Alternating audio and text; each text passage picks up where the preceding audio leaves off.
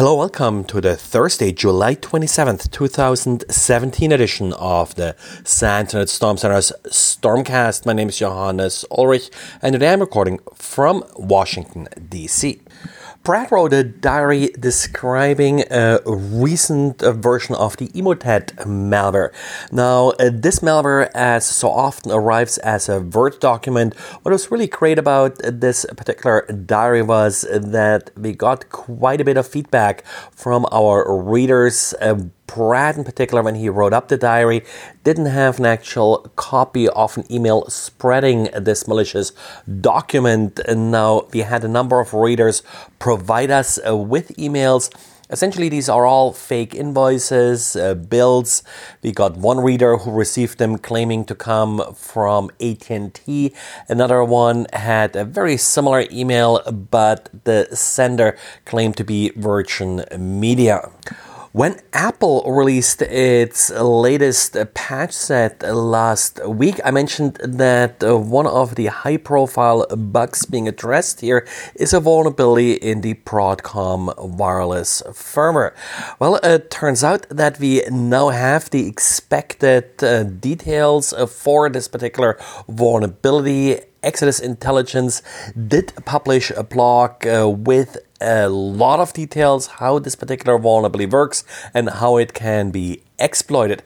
Exodus Intelligence also claims that they have written already a worm that can be spread using this vulnerability from device to device.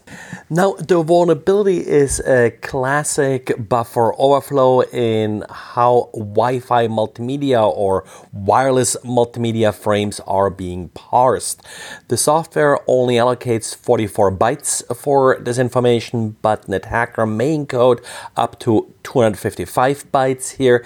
Very similar to a vulnerability in these drivers with the SSID, where also there was an assumed maximum length for the SSID, but an attacker essentially could send non-standard frames that exceeded this size. Exploitation is not trivial, but not terribly hard either. And again, the blog that was published does include a lot of details in how to write an exploit for this vulnerability. So if you haven't already done so, patch your mobile devices. This is most likely going to affect mobile devices like cell phones, but there may also be some laptops, tablets, and the like that are affected. And yes, this issue will affect Android or iOS, so all of your mobile devices here are at risk. And Microsoft now expanded its bug bounty program to include Windows 10. As part of this program, researchers can earn up to $250,000 for finding a critical vulnerability in Windows. Lesser vulnerabilities are being rewarded as little as $500. This is just the latest of a number of bug bounties that Microsoft has announced. Now, some prior Windows-related bug bounties were more focused or limited to beta software. Now, if you're somewhat more serious about playing games like Portal or Half-Life, then you are probably familiar with the ability to set up custom maps for the game. Now, these maps are created using special software typically and then shared with other players of the game. Sadly, these maps may trigger a vulnerability in these games, leading to code execution.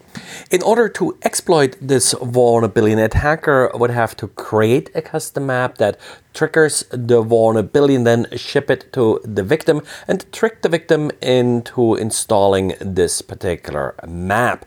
Now, the reason this typically works is that the victim may not be aware that maps like this can be used in order to execute code, so they are less careful in opening a custom map for a game than, for example, a Word document with macros. Well, and that's it for today. Still great talks going on here at SansFire. If you're at SansFire and are attending one of the talks that is presented by one of our Internet Storm Center handlers, then you may want to participate in our Raspberry Pi Honeypot giveaway.